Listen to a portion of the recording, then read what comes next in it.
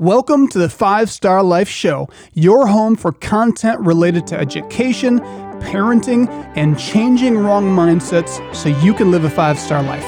I'm your host, Coach Seth. Let's do this.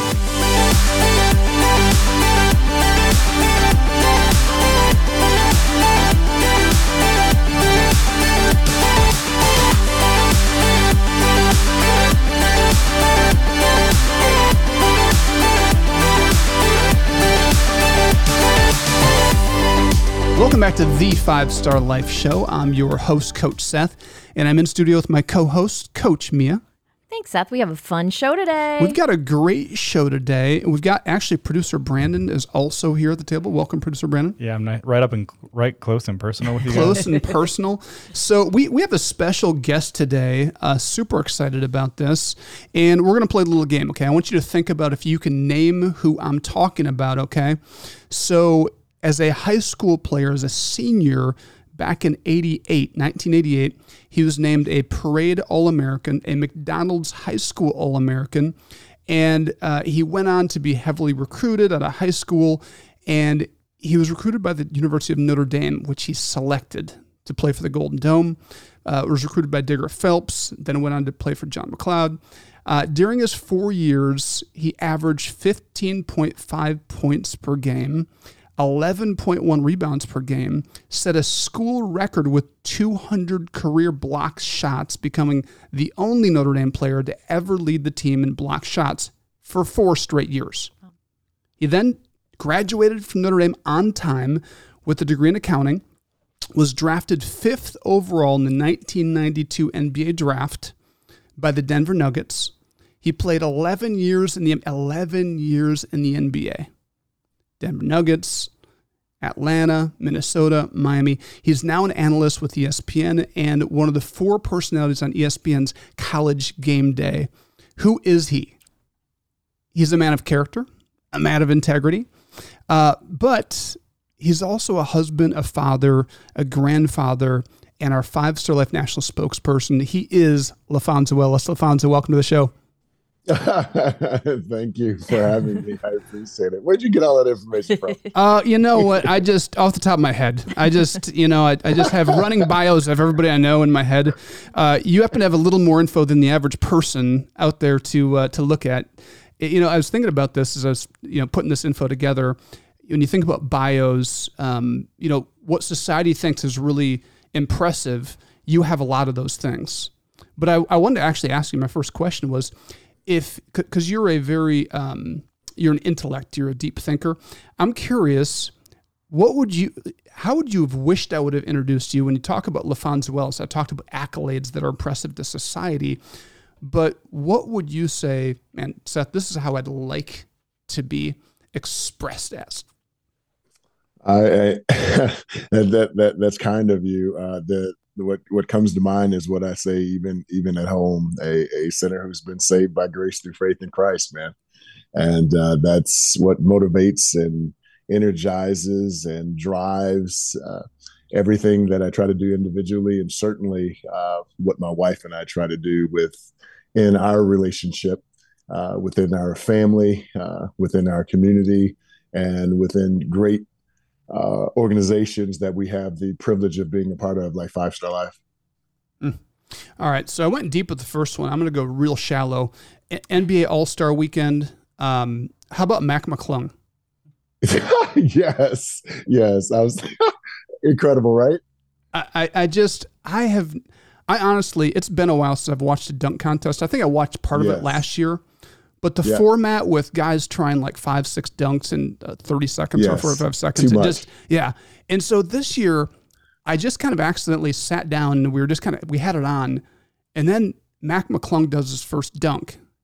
And then does a second. I was like, what in the world? It was just amazing. Mia, did you watch the dunk contest? No, I had a granddaughter's birthday. Sorry. Yep. I can't believe you chose the granddaughter's birthday over a slam dunk. I know. Shame. Mia, did you see the clips or the highlights? Nothing. Okay. All right. We know what we're going to do this afternoon in the office. I've got to show Mia this because it's really impressive. Yeah. It really is. I got a chance to call one of his games when he was actually at Georgetown. And so I got a chance to see him warm up, and I knew about him coming out of high school. And to see that guy, I mean, they list him at 6'2", but I don't think he's that tall. And he's incredibly athletic. But some of the things that he pulled off in the slam dunk competition were just ridiculous, because many of them were an old take of dunks that we had seen before that he put a new twist on. It was absolutely incredible. Yeah, just again, everyone. The one though, he has a guy holding the basketball behind his head. He runs, jumps up, grabs the ball out of his hand, jumps over this guy's head, taps the backboard, and then does a reverse dunk. Oh my gosh! It's just how is that possible? And how about where his head was by the rim? And again, he's only like 6'1". So, I mean, the artistry and the creativity of his dunks were like second to none. It was incredible. Yeah. So then, so they were pretty, but then like just first time, just going and doing it. Like, I mean, that's definitely something. This will be a historical dunk contest. Yeah. Amazing. Hey, Seth, how about the fact that oftentimes you see guys go try to do dunks and maybe they'll take a misstep or the ball doesn't bounce right. If I remember correctly, I think he executed every single dunk the first time. Every dunk the first time. I don't ever remember seeing a dunk contest where somebody executed every dunk. Like they're probably all 10s. It was just crazy. Crazy. Hey, Fonz, question for you. You know, we did your intro, and I want to turn back the clock a little bit. What was it like, you know, when you're starting to get recruited as a high school kid, growing up being a great athlete, highly recruited? What was that like as a teenager? It's in some ways it was surreal, because there's a avalanche effect to it. So some players are kind of diamonds in the rough that are found at a certain point. And then you have other guys who have been on somewhat of a radar for a particular period of time. I happen to have been the latter. And so we being from East St. Louis, Illinois, our high school, we would go participate in the University of Illinois team camp. And so you'd run into all these great players from around the state, particularly from Chicago. And that's where it started. So I would get some form letters from the University of Illinois, from Bradley University, several of the good universities in the state of Illinois. And then your name starts to kind of get tossed around. And so more people begin to hear about you. Now the contiguous states of Indiana and others, all of a sudden you start to get form letters. And then you start to go and compete. We had AAU, true AAU back then, whereas you played games in your area, and you had to win your area. And once you won your area, you had to win your region. And then once you won your region, then you got an opportunity to go and compete at the nationals. And so every game was intense, and every game meant something. And so the more opportunities that I had and the privilege I had to be able to go compete in those, then all of a sudden my name started to swirl around more nationally. And so started to get more national attention going into my sophomore year in high school. And now all those form letters that I was receiving started to be more personal letters that were written by hand. And then once coaches were allowed to, you start to see coaches come visit your school, and you would get phone calls. And it was a lot to deal with. And unlike many, I found it a bit overwhelming.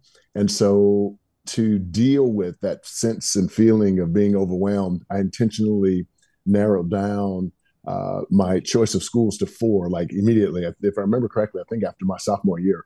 And so it was Illinois, want to honor my state school, and Notre Dame in the Midwest, UCLA in the West, and Syracuse in the East. And then of course, they would invite you to come and do a personal visit. And so I visited all of the schools. Syracuse, grateful to get an opportunity to spend time with Jim Boeheim and his staff. But it was cold and rainy, and Syracuse is hilly. And that was in Syracuse heyday when you're getting recruited. I mean, that was Derek Coleman, Sherman Douglas, those teams that made Elite Eight runs. Great point. And those guys were great to me. But the cold, the rain, the hills, I was like, nah, not quite. The gray skies, not quite for me. So I, I, I had taken all of my visits by that time. And I remember the day before I signed, that morning, my mom asked me where did I decide to go. And I was actually going to go to UCLA and play at UCLA with my great friend Derek Martin, who was my same class. We just over the years of playing in tournaments together, we developed a really strong bond. And then mom said, "Babe, is there any way you can stay close to home?" And I knew if I were going to stay close to home, that I'd go to Notre Dame. And 30 years later, I would make that same decision again. That university, the community, they were so very good to me and treated me as if I was a native born, not one who had come from another state, and that's continued to this very day. Mm. And there's still some bad blood though from those East St. Louis people, right? About you not you kind of walking away from the Illini. There's a little hurt there still, isn't there? Yes, there was. Unbeknownst to me, there were a lot of people who had made bets that I was going to go to University of Illinois. And anytime that you're dealing with money, of course, that kind of blinds you to the situation. And to this day, people are still angry with me that I didn't go to University of Illinois. It all comes back to money for some people. All right. And then the cascading effect of that one was that there's many of the University of Illinois players that were playing in the NBA by then. And so when I would play against a team, in fact, one of them was on my team, and they gave me the cold shoulder for a long period of time until they learned that the information that they had received was false. And then after maybe about 6-year period in the NBA, they started to warm up to me a little bit. Boy, there's a lesson there, isn't there? Wow. There's a lesson in where you get your information from and being a truth seeker, which you are. We've got to take a quick commercial break. We'll be right back with more LaPhonso Ellis after this. Did you know that you can bring the values, lessons, and mindsets Coach Seth discusses on the 5 Star Life podcast to your local community? Schools are searching for programs and content that work. Just a simple introduction to your teacher or principal could be a game changer in your community. Inquire at 5starlife.org and someone from our team will be in touch. Welcome back to the 5 Star Life Show. I'm your host, Coach Seth, and I'm joined in studio with Coach Mia, producer Brandon, thank you, and the one and only LaPhonso Ellis. LaPhonso, we had to break for commercial, but you're going to go into kind of the backstory of that whole selection process. Sure. The backstory to the cold shoulder was that there was a rumor out there that the University of Illinois was illegally recruiting me, which was false. And so fast forwarding that, I'm at the University of Notre Dame by now. And I can't remember if it was the spring of my freshman year or the fall of my sophomore year. It was one of those two. The reason that resonates with me is because my wife, who's been my wife for 30 years, I tell everyone she's been my girlfriend for 33 years and my wife for 30. She and I started to date the fall of my sophomore year. And so it was around that time where it was like really hot and heavy. But yes, the rumor was that University of Illinois illegally recruited me. And so all of a sudden, while I was at Notre Dame, the NCAA began to make calls and come and make inquiries and were threatening to take away my NCAA eligibility if I gave them false or misleading information or didn't tell them the truth about Illinois' recruitment of me. So I continued boiling this down. I continued to say to them that they did not illegally recruit me. Fast forwarding, they found that I won't say his name, but a gentleman who had gone to Illinois the year after me, so a year under me. So if I was a sophomore, he was a freshman. They had found evidence that they illegally recruited him. However, the national story was that that I had told the NCAA that Illinois illegally recruited me to keep me from being ineligible. And so all of the Illinois fans, whether home or away, including my new teammate in the NBA and other players throughout the NBA that had played at Illinois, all bought that story. without looking at the fact that no, they didn't illegally recruit me. I didn't say a thing because they didn't illegally recruit me, but they were found to have illegally recruited this guy, which is a large story. And unfortunately, I became the fall guy of all that animus and hatred. And so that was tough to deal with. And it impacted all kinds of relationships, even at home. There was a time that one of my former high school teammates, he's like, "Fonz, it's really hot right now, so don't come home," because he was concerned about my safety. Wow. That had to be like the Twilight Zone. Just, I mean, as a 19, 20-year-old kid, all of a sudden you're being attacked and none of it's legitimate. What a firestorm. Now, did you have people around you helping you walk through that, like protecting yourself, or were you on your own? I was on my own. And so, there's this, especially at 19 years of age, there's this fight or flight that takes place. And the only thing I knew how to do at that time, because I didn't know who to trust. Like, I didn't know if the inquiry to the NCAA was from my coaches, from my hometown, my high school, the guy who taught me how to play the game. Was it Coach Phelps at Notre Dame? I had no idea. And so I just fled. And so I cut all communications to anyone. And again, by that time, I was dating my wife and dating my future wife. And she and my mother-in-law were an absolute solace to me. I would go over to the house. Mom and I would have these long conversations and kind of sharing with her. So during that time, they were my protection and my rock. And but I am grateful that many years later, the truth about all of that came out. And but it's almost like those who participate in the Olympics, and you have someone who doped and got an advantage and won it, and all of a sudden they get the gold medal and all of the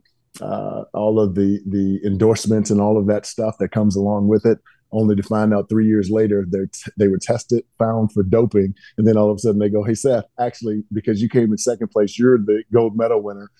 So so you don't get all the benefits of having won the gold back then because someone had cheated. And so that's what it felt like during that time. But God's been faithful and merciful with it, and it's come around big time over the years. But it was a long time in coming, and that feeling uncomfortable around those from your hometown and others is I wouldn't want any kids to go through that experience. That's for sure. Heard a person say, time, truth, and fruit never lie. And I think it's such a good reminder, because sometimes in those moments, it's amazing how if you don't have those people to guide you and direct you, if you don't have that solace, you can get inside your head and it can lead you to making decisions that aren't helpful, when just kind of playing it out and being true to your character. It's amazing how that always, like over time, the truth comes out. Sure. Very grateful. And it's funny, Seth, because 3 years ago, in the last 3 or 4 years, Notre Dame played at Illinois. Because I live in South Bend and I'm a Notre Dame guy, my ESPN bosses wanted to put me on that game.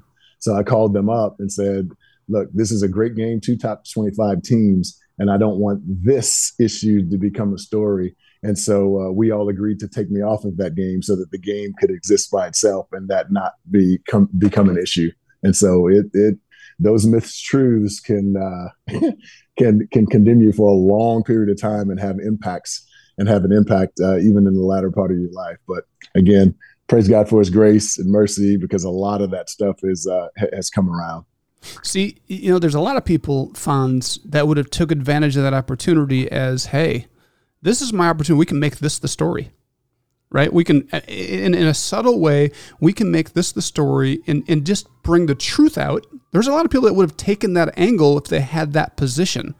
And I think people would have went along with it. Like, yeah, this is a great idea. So kudos to you for the humility that you're keeping it all about the kids. I love that about you. One of the questions I wanted to ask was about transitions. And obviously you're sharing a lot about the transition from high school to college. I think how we transition in life is such an important thing. I mean, whether, we have people listen to our show and they comment about how it's helping them change their own mindset, whether they're trying to make parenting changes, career changes, health changes, faith change, whatever it is. Sure. The transitions in life are so important. What would you say when you think about the transition from high school to college and then college to the NBA, there were certain things that you had to transition. You had to make adaptations, right? To succeed at the next level. And that's kind of a deep question, but can you think of anything that was key in you transitioning from college or high school to college and then college to the NBA? Yeah, the transition from high school to college was challenging for me. And I had always been a really good student and with good work habits. However, going to the University of Notre Dame and being in a new environment alone, and then the academic rigor that came along with it. And I ended up getting behind. And what happened during that time is my pride blinded me to go ask for help because I was like, wait. You're a high school state academic honors guy, a national academic honors guy, and you're here struggling with your academics at Notre Dame. That's embarrassing. And so instead of going and asking for help, I just tried to kind of figure it out on my own. And the more I tried to figure it out on my own, the bigger that snowball became. And I found myself underwater and behind. And so that's partly what led to my 2 academic ineligibilities as I was pursuing my accounting degree. But then all of a sudden, and I lost, I like to say it like this, I lost my academic mojo and confidence. And then all of a sudden, the first semester of my junior year, starting the second semester of my junior year, it's almost like I got it back. And that's actually a tough time because back then, your junior year in accounting, you take 2 18-hour semesters. So that's 6 classes while playing ball. It's really, really hard. And so again, it's now looking back and saying, man, God was merciful during that time that because Jennifer and I were months away from having our first child. And it's like that experience was like, all right, dude, you need to wake up. You got to wake up and get this thing going. Otherwise, it's going to continue to go sideways. And so I still say to this day that experience gave me my mental toughness and academic prowess back to pursue. And I almost made the dean's list 2 semesters in a row and finished strong and was able to graduate on time. And so my encouragement would be to any young person transitioning to college is it's a challenge for anyone, no matter how strong you are academically. And if you find yourself behind or uncomfortable or unsure, do always be comfortable asking for help. It's okay to ask for help. Those people are there and employed to help you, and they have systems in place to be able to help someone who's struggling, even someone who has the aptitude to be able to do it. And so that would be my advice to a young person transitioning. The basketball part was I won't say it was easy because there were little things. My talent and skill kind of take over and fill in some of those spaces where you may be lacking. The hardest part there was learning how to never take a play off because when you're talented, you have a tendency, let's say the ball goes up and you're a really good rebounder on the defensive end, your tendency is to say, I'll just go get it.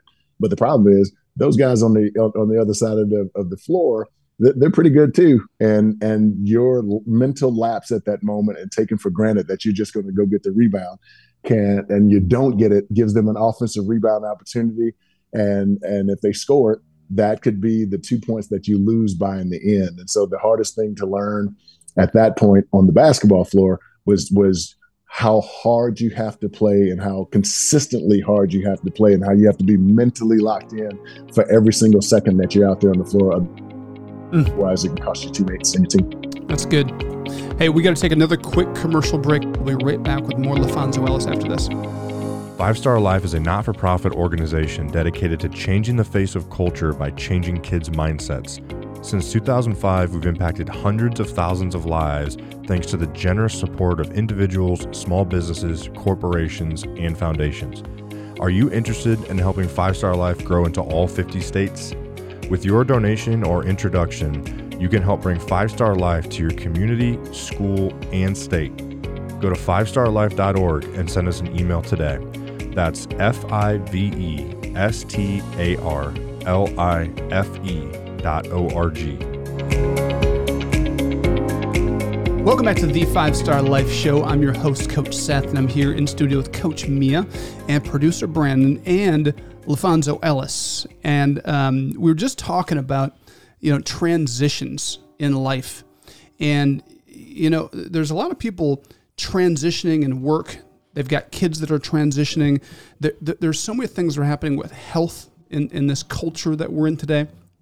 And I was asking LaPhonso about the importance of the transition, what he learned from high school to college, and just learning to ask for help. And I think there's so few people, even as adults, that can do that. I mean, it's hard for us to ask for help. It's a humbling thing. You also shared one time that now how sports is, they really set times for studying and they move the meals. But you shared that there were times that you practiced so long, like you missed meals. I mean, that's hard. And you said that Jennifer and her mom played a huge part in providing meals and support for you. But how would you tell someone, Fonz, to find that support system?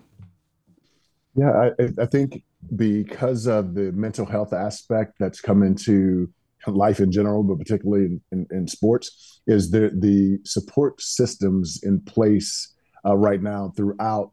Now, I deal primarily at the high Division I level, but even with Walter and Grand Canyon, the support systems that they have in place now are far superior to what we had 30 years ago. And it's almost as if, Mia, you have to say, I'm not willing to participate in it in order for you to not benefit from the support systems that they have in place now. The one of the reasons why hunger was an issue at times when we were in school is when practice was over. Oftentimes, we had 10, 15 minutes maybe to be able to make it to what we used to call the South Dining Hall, the mess hall. It was awesome to get there. And sometimes when we got there, it was closed because we didn't have, like the football team, we didn't have a training table afterwards. And so if you missed that meal, you were cooked, because it's not like I had money to be able to go over and buy a meal afterwards. And all of that's even changed now for student athletes, that they have in some school, like Walter, for example, has unlimited swipes. Like he can go to any food facility that they have on campus and swipe his card and get as much food as he wants. That wasn't available to us back then. But my mother-in-law, my wife, certainly, if I was hungry, Sugar would bring me over some food or pick me up and we'd go get some food. And she well, you've met Amir. I am without enough adjectives to describe how wonderful my wife is. And she's been that way for the 33 years that we've been together. But if I didn't have them, I'm not sure what I would have been able to do for meals. Maybe borrow money from my dorm mates, and that's challenging because I didn't have any money to pay them back. But again, praise God, that whole landscape has changed dramatically for the better for the student athletes these days. Yeah, I tell people, anybody that went to college on any kind of scholarship or playing sports in the 90s, college kids were the poorest, our athletes were the poorest kids on campus. Because you didn't have time, you couldn't get a job to earn money. Correct. And so, it's crazy. So then we had guys on my team that were moonlighting, they were kind of working under the table trying to make ends meet. And this is then how you get into some of these scandals. It's almost like they're just trying to make it work. They're trying to survive. Yes. And a lot of people don't understand that. They just kind of look at them as they're bad kids. They're not bad kids. So it's interesting. I do want to shift gears a little bit because I want to ask you about the transition from college to the NBA. I'm so interested to know. You learned to ask for help was important going from high school to college. Going from college to the NBA, what were the major adaptations you had to make? Because, the average career in the NBA is not 11 years. You far surpassed the average length. How did you do that? What did you have to adapt to? The travel, Sugar and I are really, really tight, and we don't like being apart. And back then we flew commercial. And so let's say I remember distinctly, we played the Lakers in LA one night, and then we were going to play the Clippers at home the next night. So that meant that, so obviously LA's on Pacific time, and we were on Mountain time. And so after that game, we had to find food, get back to the hotel and see if we could scrounge up some food. You're probably in bed by maybe 1, 2 o'clock, 3 o'clock wake up call, because we got to hurry up and get to the airport so that we can fly commercial back to Denver. And I think, what time did we get in? I think we arrived around 9:30, maybe 10 a.m. Then you got to hustle home, try to get a nap, and then get over to the arena to play against an LA Clipper team that's been sitting there waiting for you for about 48 hours. Oh my goodness. And so later on is when we started to have private planes available to us. But the first year of travel was rough. It was really tough because of those. We didn't have the ability to be able to take a night off and say, I'm not going to play tonight. Or, we would have those sets where we would play 6 games in 8 days, 2 games, day off, 2 games, day off, 2 days. We didn't have that rest management schedule that they have these days. It's a lot different. Yeah, I think that the scheduling has gone to a whole nother level, which, yes. I mean, when you're in LA, you'd think you might play 2 LA teams while there. I know. You'd think. What about, LaPhonso, what about the mindset side of it, or the personal side of, yes, travel is totally different. It's crazy. So just physically learning how to get rest and how to handle travel. But what about, was there a difference in the mental part of the game, or the life, or the business side of sports, or was that an easy transition for you? The playing part was, and I put air quotes around easy, and my role was as the starting power forward I needed to score, rebound, and block shots. So there's a simplicity that comes along with that. If there was something I had to do that I would do over, is all of the personal responsibility of things that we had going on in our lives fell to Jennifer. So Jay's now a young 22-year-old mom of 1, and now having to manage essentially a small Fortune 500 company with all the responsibilities that we had throughout our families, both of us coming from poverty, supported so we had a home, supporting both of our moms, and then my oldest son. There's just a lot to manage, and all of that fell on Jennifer's shoulders that she managed beautifully. So that part was hard. It was really, really hard to deal with all of that. And then, of course, being one of our better players, then you had all of your responsibilities that came with the team itself and their corporate partners and signing autographs. And it was a lot. It was a lot. Challenging, but we made it through and finally got into a rhythm around our 4th season, 3rd and 4th season. Incredible. Awesome things to learn. There's so much there, learning about how to deal with transitions in life, whether it's asking for help or just learning how to manage yourself, manage your life. It's a big deal. Yes. We got to take another quick commercial break, and we're going to come back and wrap the show up here with LaPhonso Ellis. In the break, if you're not driving, go to 5starlife.org to get involved, to donate, to learn more, to bring 5 Star Life to your school. 5 Star Life offers year-round programs for kids at our 350-acre training facility that we call Summit. These programs focus on 3 core components. First, each program includes lessons from our curriculum that targets kids' mindset. Secondly, each program teaches a skill like equine, archery, blacksmithing, basketball, fishing, boating, and many more. Thirdly, our programs connect kids to mentors we call coaches, who are trained to help kids live a 5-star life. Go to 5starlife.org to learn more or sign up your kids. Welcome back to the 5-Star Life Show. I'm your host, Coach Seth, and I'm joined in studio with Coach Mia, producer Brandon, and LaPhonso Ellis. Welcome, LaPhonso. Thank you. Great to be with you all. In the last segment, we were talking about, you were talking about, basketball was simple in the NBA. You were like, I need to score, I need to get rebounds, I need to block shots, which just, if you're on Twitter or on YouTube, just type in the search engine, LaPhonso block shots. The man could block some shots. Arguably the best shot blocker ever. Just some nasty blocks that were just, I don't know. I know you're a nice person, but on the court, you were just a beast. Just demoralized players. So just doing my job. just part of the job, part of the territory. LaPhonso, you talked about the transition to the NBA and learning how to manage your life. And at the break, you talked a little bit about boundaries and how important they are, which everybody in life, a part of success is learning how to set boundaries for our time, for our lives, for our kids, for our relationships. Talk about that.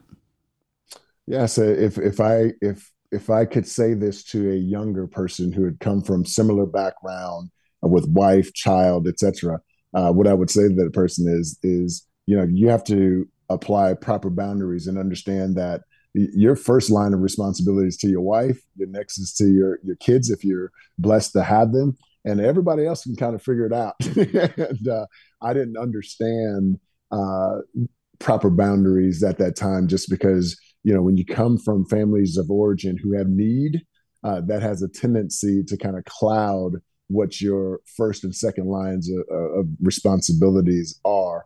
And if I look back and wish I could have done anything over, it would be that I needed to protect Jennifer from the onslaught of asks that would come in from extended family and from even outside of that, to make sure that I'm protecting and providing for her to the best of my ability, and likewise for our young child, because we had our second child, PJ, who's now married, has a daughter.